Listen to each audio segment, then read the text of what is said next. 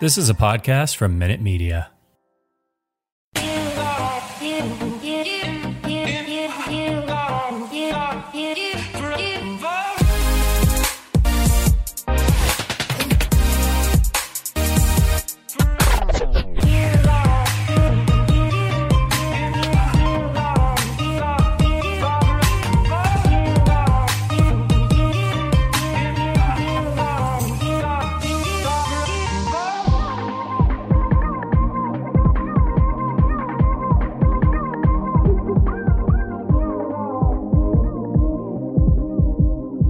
All right, welcome everybody to the Lakers Legacy podcast, where we know it's summer, but it's never too early to start planning for Christmas.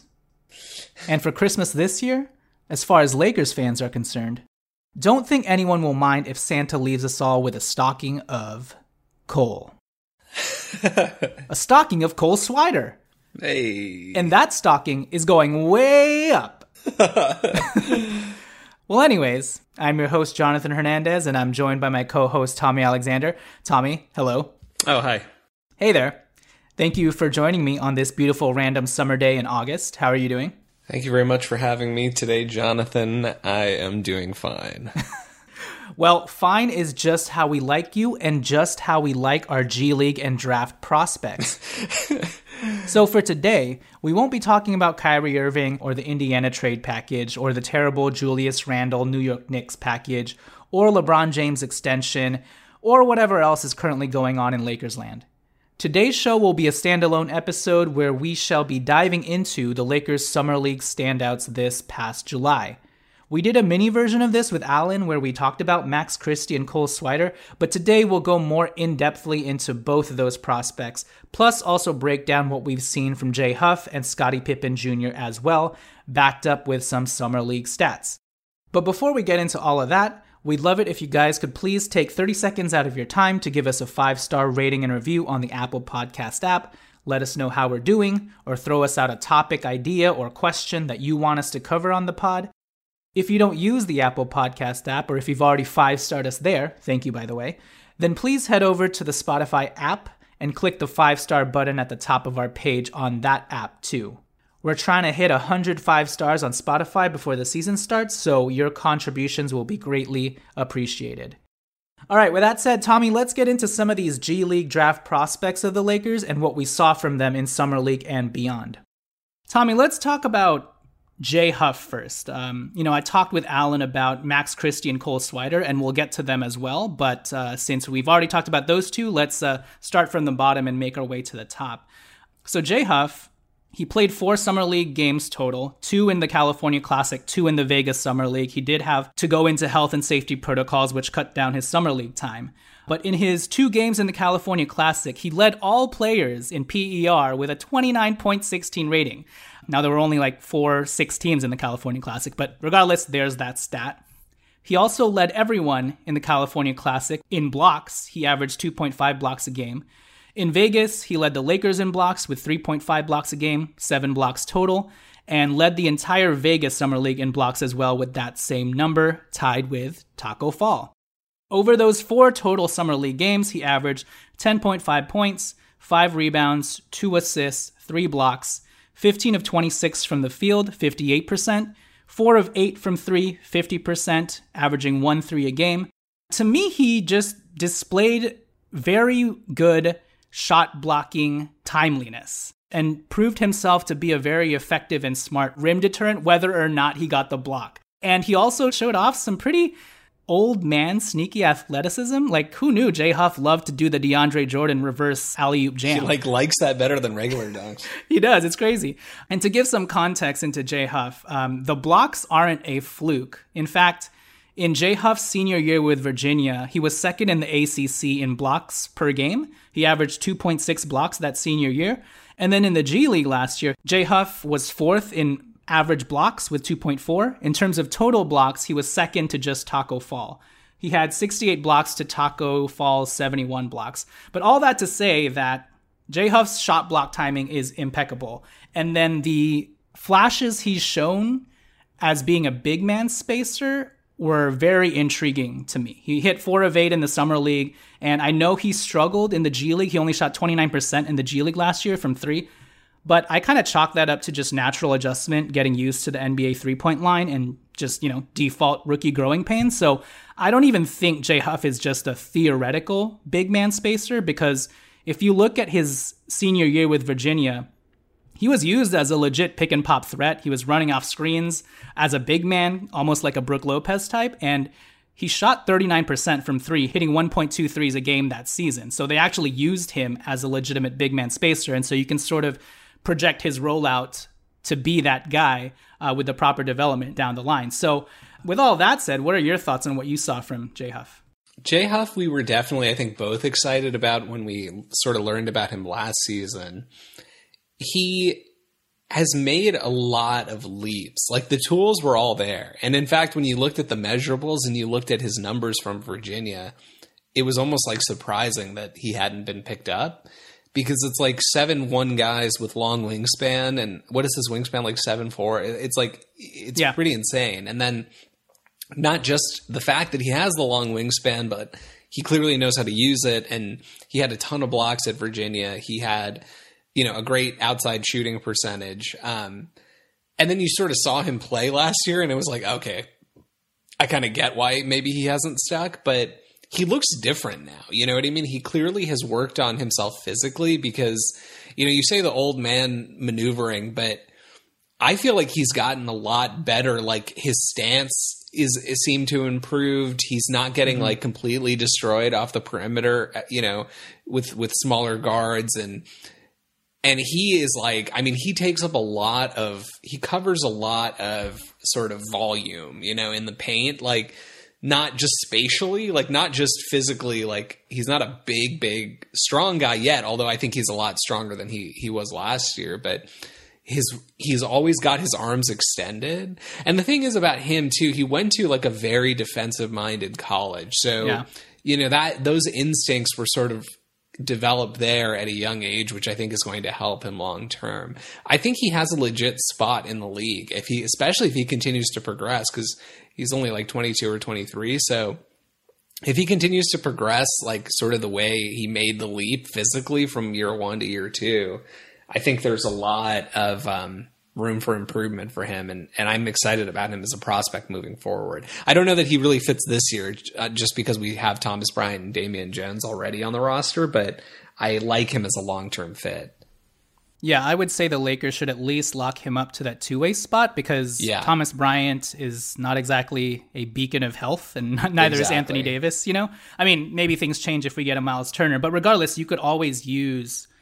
in some senses, he's almost like what Thomas Bryant was to us like 3 or 4 years ago. You just try and retain the rights to him in some capacity till the point when you need him. But yeah, I almost describe, what you said about Huff, what impresses me the most is he seems to effectively use his physical tools to their utmost advantage, right? He's very economical and efficient with his movements, and that's why you see such great shot blocking timing from his end. But at the same time, it's like whether or not he gets that stat or the physical block, he's like deterring shots left and right, and people are scared to go in the paint. Granted, this is Summer League, but it's still... I don't know what the advanced analytics are for rim protection, but I would imagine he was like right up there, because he was altering shots, almost every shot, anytime like a guard went in there or even if a mid-range jump shot was taken. So yeah, I was very impressed with Jay Huff. And, I describe my comp for him as a fusion between Frank Kaminsky because of the three-point shooting and the awkward way that Frank Kaminsky sort of moves, but can also put the ball on the floor if he needs to. Mm-hmm. So a fusion between Frank Kaminsky and also Isaiah Hartenstein. Hartenstein in the sense that, just like Jay Huff, Hartenstein's actually sneakily athletic and is an actual lob threat and vertical spacer, the way that Jay Huff has shown. And all of a sudden, he'll surprise you with this one-handed tomahawk lob jam or the reverse jam that Huff has been prone to showing. And then also Hartenstein also has excellent shot block timing ability, as well as I think Hartenstein was like in the top 3 of rim protection statistics last year. And I feel like, in the best of circumstances, Jay Huff can be that sort of guy. So a fusion between Frank Kaminsky and Isaiah Hartenstein, maybe if everything works out. With that said, let's take it to break. When we return, let's talk a little bit about Scottie Pippen Jr., and then you can also touch on Max and Cole. We will catch you guys after the turn. All right, so we're back. Tommy, what are your thoughts on Scottie Pippen Jr., who right now is assuming that second two-way spot? We're not sure how long he'll have that spot for, given everything we said about Jay Huff, but he had sort of an up and down summer league, I would say. On the one end, he averaged 2.6 steals in the Vegas Summer League, which led the Lakers team and was fourth overall in the entire Vegas Summer League. He definitely showed like a scrappiness and fight on the defensive end that was kind of refreshing to see. Yep. In some senses, he reminded me of like Dennis Schroeder in terms of the want to always body up a primary initiator and whatnot. So I like the competitiveness and scrappiness on the defensive end. He's actually pretty sturdy and strong. He's got a pretty good frame, even though he's small. I was most surprised by how often he'd attack the paint and absorb contact and get these and one layups and stuff. In that sense, and I've used this comp before, he very much reminds me of Jordan Farmar. He's pretty quick and athletic and fearless when he drives, sort of the same way that Jordan Farmar was. And whenever Farmar came into the game for the Lakers, for better or for worse, he always made his presence known, you know, with his speed and dynamic play. And in a lot of senses, Scottie Pippen Jr. was that. I know a lot of people like to say Scottie Pippen Jr. reminds them of Tyus Jones. And I can see that in the similar jump shot mechanics and the ability to, you know, potentially be a 3-level scorer. But he's not the same as Tyus Jones when it comes to being a floor general at all. To me, he's more of a score-first guard who can throw some fancy passes here and there. But if you look at Scottie Pippen Jr.'s time in college, he only averaged 4.5 assists and averaged like 2.5 turnovers. So his assist-to-turnover ratio as a guard wasn't that great. And yeah, I think he in college, he was 4.3 assists to 3.2 turnovers over 3 years. To go back to my Farmar comp, Farmar at UCLA averaged 5.2 assists to 3.8 turnovers over 2 years. So that's why I kind of linked them together, because neither were Tyus Jones' level of playmaking ability. In fact, Tyus Jones was number 1 in the league last year in assist-to-turnover ratio as a guard. I think he was like, his assist-to-turnover ratio was something ridiculous, like 6 or something. Oh, wow. That is ridiculous. Yeah, I don't think Scottie Pippen Jr. has that type of floor leadership. But regardless, I thought he was a pretty solid guard for the Lakers. But again, right now, I'd kind of throw him into the Jordan Farmar, changing the pace sort of guard off the bench role. And maybe even like a Shabazz Napier when it comes to scoring in 3 levels from the mid-range, a 3-point shot off the dribble, yada, yada. But yeah, what are your thoughts on Scottie Pippen Jr.? Because for me, while I like everything he's brought to the table, for this season and what the Lakers have already constructed with their roster, I don't think he's a need.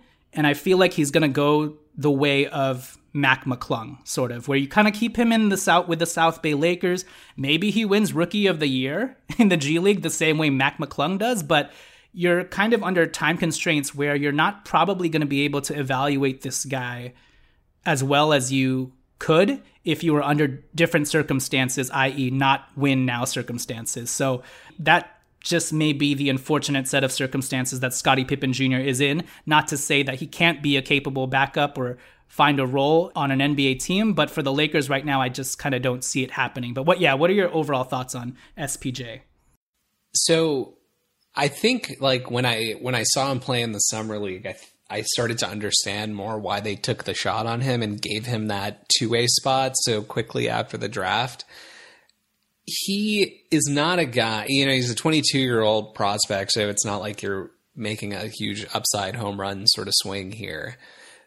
And he's not a guy whose like college stats really like jump off the page, or really any of his college like advanced stats or, anything of that nature. But when you watch him play, I actually really like the Schroeder comp you gave. It's like there's like a certain personality of guard that like comes into the league, like the TJ McConnell, Dennis Schroeder, who like, Jose Alvarado, like from day one in the league, that's their identity, is they're going to pick you up full court every single time and hound you on the perimeter. I was like, I think like you hit the nail on the head. It was refreshing to see, because we haven't seen that. And so certainly not last year. We were not seeing that level of defense being played. Yep. But, there are some flaws here, right? Like the shot is going to need some work, although it's not broken, right? It's just, he's going to need more reps on that. To add context, he shot 35% from the field and 22% from three. So. Right. He didn't have great shooting numbers for sure, but his college shooting numbers were mediocre. They weren't like and amazing. He's very capable. Yeah, he's capable. The big concern with him is the height, right? And like, I think you hope that because of his sort of speed and his explosiveness in terms of, maybe explosiveness is the wrong word, but explosive bursts that he has with his speed. And like you said, the gritty kind of nature that he plays with can maybe overcome the fact that he's pretty small. But that would be the limiting factor. I think what they saw was, they had Mac, who did great for us last year, looked great again, by the way, this year in the summer league, and then obviously ended up with that deal with the Warriors. I think they really liked Mac as a prospect, but it's hard to justify nowadays getting a 6'2" guard who doesn't play defense, right? It's not like these guys are Allen Iverson where you just like live with the consequences of what they're doing defensively because they're so, adept offensively. These guys are solid players who probably deserve a spot on an NBA roster somewhere. I just don't think that like we can necessarily justify bringing in a 6'2" guard. I think that like, if we move Scottie just to our regular G League team, I sort of think it's going to be like I'm blanking on this guy's name, the Gonzaga Ayayi, who we signed as our two-way guy last year. Joel Ayayi. Yeah.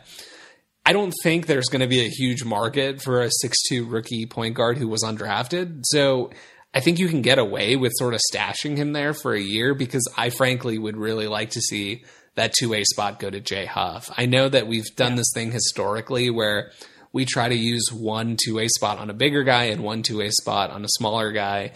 And we already have Cole Swider, who's I feel like a lock for that two-way spot, his two-way spot at 6, and he's 6'9", but we have so many guards on this team already, and getting a veteran guard is never going to be a problem because there's so many veteran guards. As we saw last year, as we went through the whole, we went through like 10 of them. It felt like, right? But getting a guy like Jay Huff is a lot more rare, and so if we're going to give ourselves a little more protection, I would lean that way. But overall, I was impressed with what I saw with Scottie.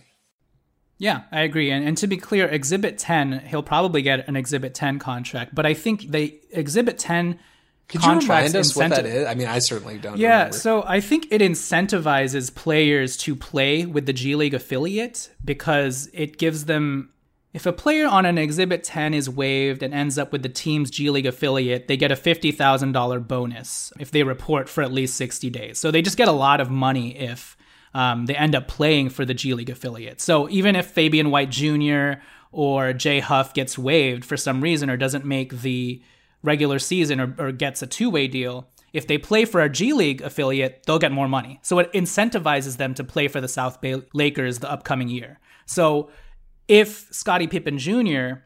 gets converted to an Exhibit 10 contract, we're also telling him, hey, we want you to play for the South Bay Lakers, and here's a little $50K bonus to do so, So, or that goes for Jay Huff if he doesn't make the two-way spot. So just wanted to add that caveat or add that specificity.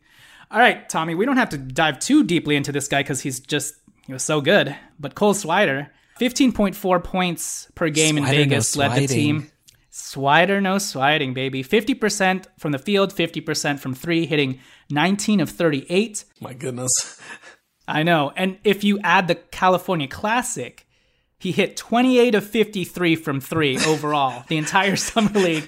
And these were like mostly, this was not him just like camping out in the corner. This was him like curling up screens, like taking contested shots. Like it was very impressive to watch. This is him like stopping on a dime in transition and all of a sudden just pulling up and raining it down. And this is without superstar gravity spacing for him. So 53% from three-point land overall, hitting 3.5 a game. I mean, you can already see the vision with this guy, right? We talked about Darvin Ham's offensive systems with Bud on the Atlanta Hawks and the Milwaukee Bucks. I mean, this guy will play the Kyle Korver role once he's ready, right? So I was very impressed by Cole Swider. Obviously, he needs to work on his defense, and I'm not sure if that'll ever come around. It's great that he is 6'9", 6'8", 6'9", but he just lacks the foot speed to compete with some of these guys. He's just getting blown by left and right. he has shown an ability to get that, chase down block, which is cool. If he can get stronger, that'll help. But keeping all that into account, Tommy, this is why I compare him to Jason Kapono. Because at the end of the day, Jason Kapono lacked the athleticism and the defensive ability to really be a true two-man player. And even if you compare him to Kyle Korver, I think Kyle Korver was a really good team defender, actually. And I think it was more athletic. So not to say that his best case scenario is Jason Kapono, but that's a really good floor to be at, because Jason Kapono was a career 43% three-point shooter, a back-to-back three-point all-star champion, and played a role for very competitive teams. And so, yeah, what are your thoughts on Cole Swider? I really, really am excited about Cole as like a long-term player. First of all, with the new rules, I say new, right? It makes me sound like an old man. They changed this many years ago. But, I guess for context, when they first started the two-way thing, right, there was a maximum number of days that you could spend with the big league team. Like, it wasn't not what it is now, which is like 50 games. It was literally like days. So you would end up in these wonky scenarios where like the guys were like, they could only come to practice for a certain number. Anyway, irrelevant. But the fact that he's going to be able to develop with the big league team and also get reps and minutes in real games with the G League team is really exciting to me. I think, there's a tendency to overstate what guys do in preseason, but what we saw him do in preseason is replicable in the NBA. And if you listen to any of his interviews, which I normally don't do, but I was so curious to sort of get more info about this guy, he put up these absurd shooting numbers in his last year at Syracuse, while starting the season, shooting something I think he said he was 2 for 30 to start the season. And he still finished over 40, well over 40% from three. So he got hot. He's continued to stay hot. He's just been a consistently phenomenal shooter. And look, I don't want to this is where you find these types of guys, right? When the Kyrie stuff has come up, Joe Harris's name has been thrown around. Joe Harris, who won the three-point shooting contest and has been regarded as one of the better three-point shooters in the NBA, certainly one of the best gravities for a three-point shooter in the NBA. He was a second-round pick who was cut and bounced around and finally found his way, right? It is not unreasonable that we found ourselves one of the future best three-point shooters in the league as an undrafted player just because he has certain deficiencies. He's a little bit older, right? So maybe that's why he goes undrafted. He, he doesn't really have the defensive game yet that is going to be required for him to have a real NBA career. But in terms of just pure specialist, this guy is on the track, and I'm really, really excited to not just see where he ends up developing and where he ends up 2-3 years down the line, but even this year, he's going to get reps in games with LeBron, and I'm just curious to see what that looks like. Because I've been very, very impressed, and although he doesn't have the defensive skill yet, I think he's got the motor and the want to get better. So I can't say enough good things. I can't believe, honestly, this is going to be, I think, one of those cases, and maybe I'll end up eating these words, but I think this is going to be one of these cases where we look back and it's okay, I know that he had a few deficiencies, but how did this dude go undrafted and go under the radar shooting this well in a game that currently values shooting so much? Yeah, good point. And isn't it insane how he's able to keep his form and look unbothered at every single attempt he takes?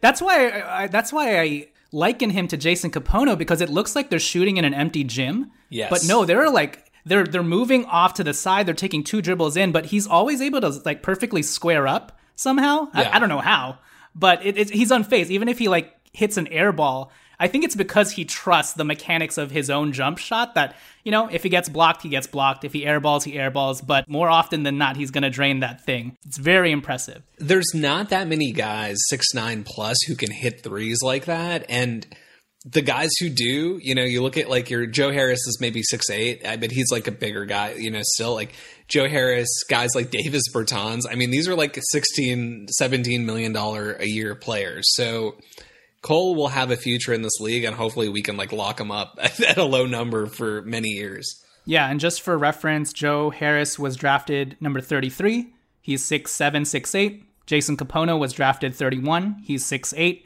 Cole Swider, undrafted, but you could see him. He probably should have been a second-round draft pick. Okay, close us out on Max Christie really quick, Tommy. He shot 29% from the field, 22% from three in Vegas. I didn't realize it was that bad. Yeah, I think the Cali Classic was even worse. He did shoot 87% from the line, though, so that kind of portends to him potentially being a legitimate, solid shooter down the line. I don't think the Summer League system did him any favors, especially with the ball in Scottie Pippen Jr.'s hands. Not to, knock on SPJ at all, but they didn't really put him at the center of the action much of the time until the latter games in the Summer League. So SPJ was kind of allowed to run the show for better or for worse. I do think Max Christie looked and seemed a lot more comfortable offensively in the later games. He hit some threes, showed a little shake getting to the basket, even hit some pull-up mid-range jump shots off the dribble. My whole thing with him is I just sorely question this decision to go for a project at the shooting guard spot and not at the wing position, because while he has shown such brilliant fundamentals on the defensive end, even at his young age, I'm just not sure if we'll ever see that come to fruition in time for this to make sense for this particular team. Whereas if you had gone with a 6'8", 6'9" wing who has those same defensive fundamentals, like a Jabari Walker, I feel like you may have been able to use a guy like Jabari Walker sooner in a break glass in case of emergency type situation than you would a Max Christie, because he still has a lot of work to do with regards to his physique and just offensive confidence and whatnot. But what are your thoughts on Max Christie? He is obviously like an interesting prospect, right? And I have always historically been of the camp that if you can get a guy who was a very recent, and I'm talking 2 years ago, right? High school 5-star recruit, like near top of his class when he was coming out of high school going to Michigan State. If you can get that kind of guy in the second round and just as a flyer and see if your development team can get him to what all the scouts thought he would end up being, then great. Then you potentially got yourself a mid-first round talent for a second round pick. And frankly, that's what like a lot of scouts said going into this draft, right? Like had Max Christie stayed one more year, maybe he would be a lotto pick, maybe a late lotto pick next year, right? I just think that he is so far away. It's going to be so hard. And with these types of prospects, right, you always wonder, like, is he just always going to be like 2 years away from being 2 years away, right? So that's the risk. And the one thing I really liked is it does seem like defensively, he looks good. Like his instincts are there, and I don't have any concern about how he might develop on that end. Offensively, he looks like just like a newborn gazelle. You know what I mean? It's like he moves around like he's barely ever played basketball. His handle is like very wonky at this point.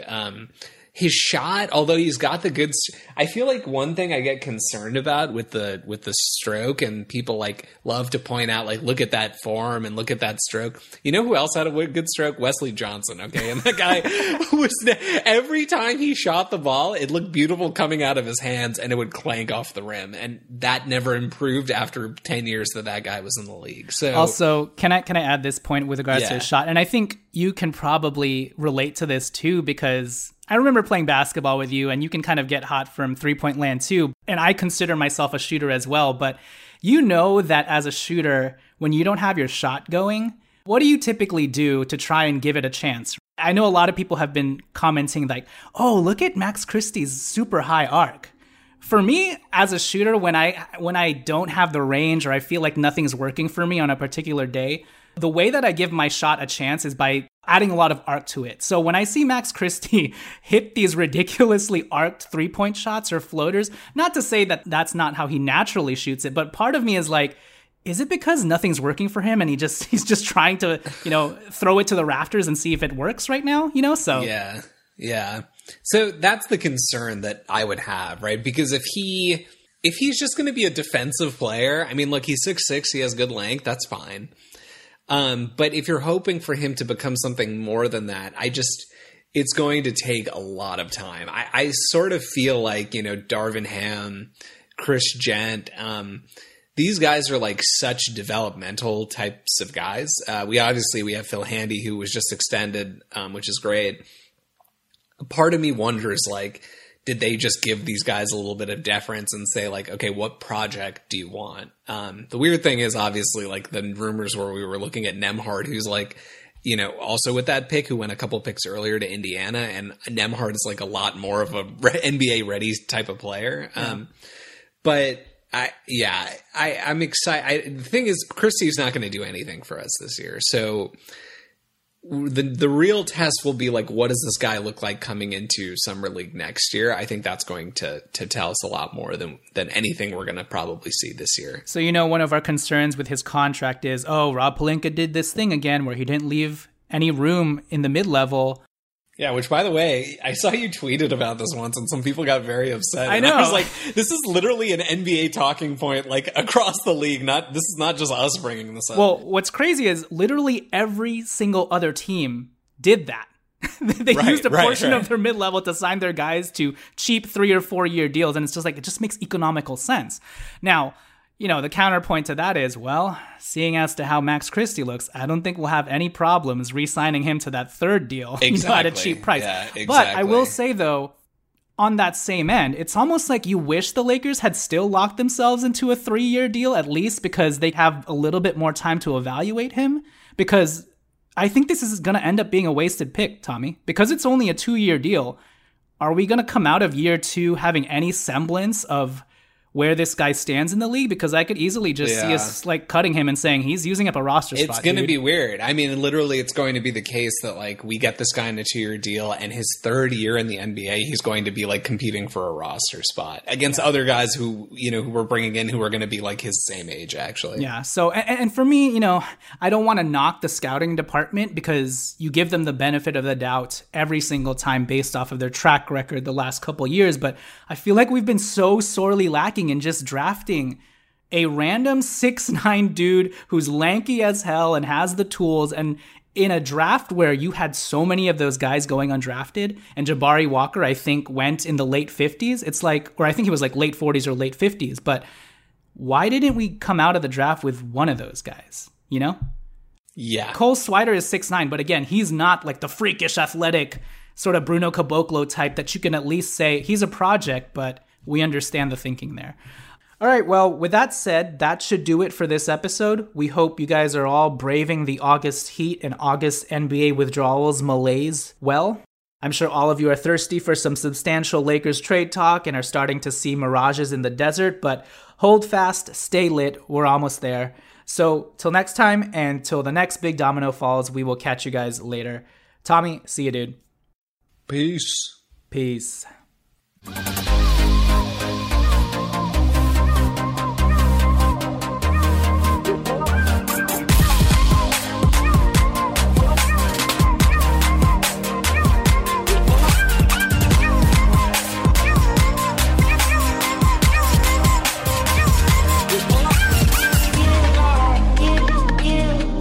BetMGM has an unreal deal for sports fans in Virginia. Turn $5 into $150 instantly when you place your first wager at BetMGM. Simply download the BetMGM app and sign up using code Champion150. Then, place a $5 wager on any sport. You'll receive $150 in bonus bets, regardless of your wager's outcome. And if you think the fun stops there, the King of Sportsbooks has plenty of surprises in store. Check out daily promotions, same-game parlays, live bets, and so much more. Download the app in Virginia today and get $150 in bonus bets instantly from your first wager. Only at BetMGM.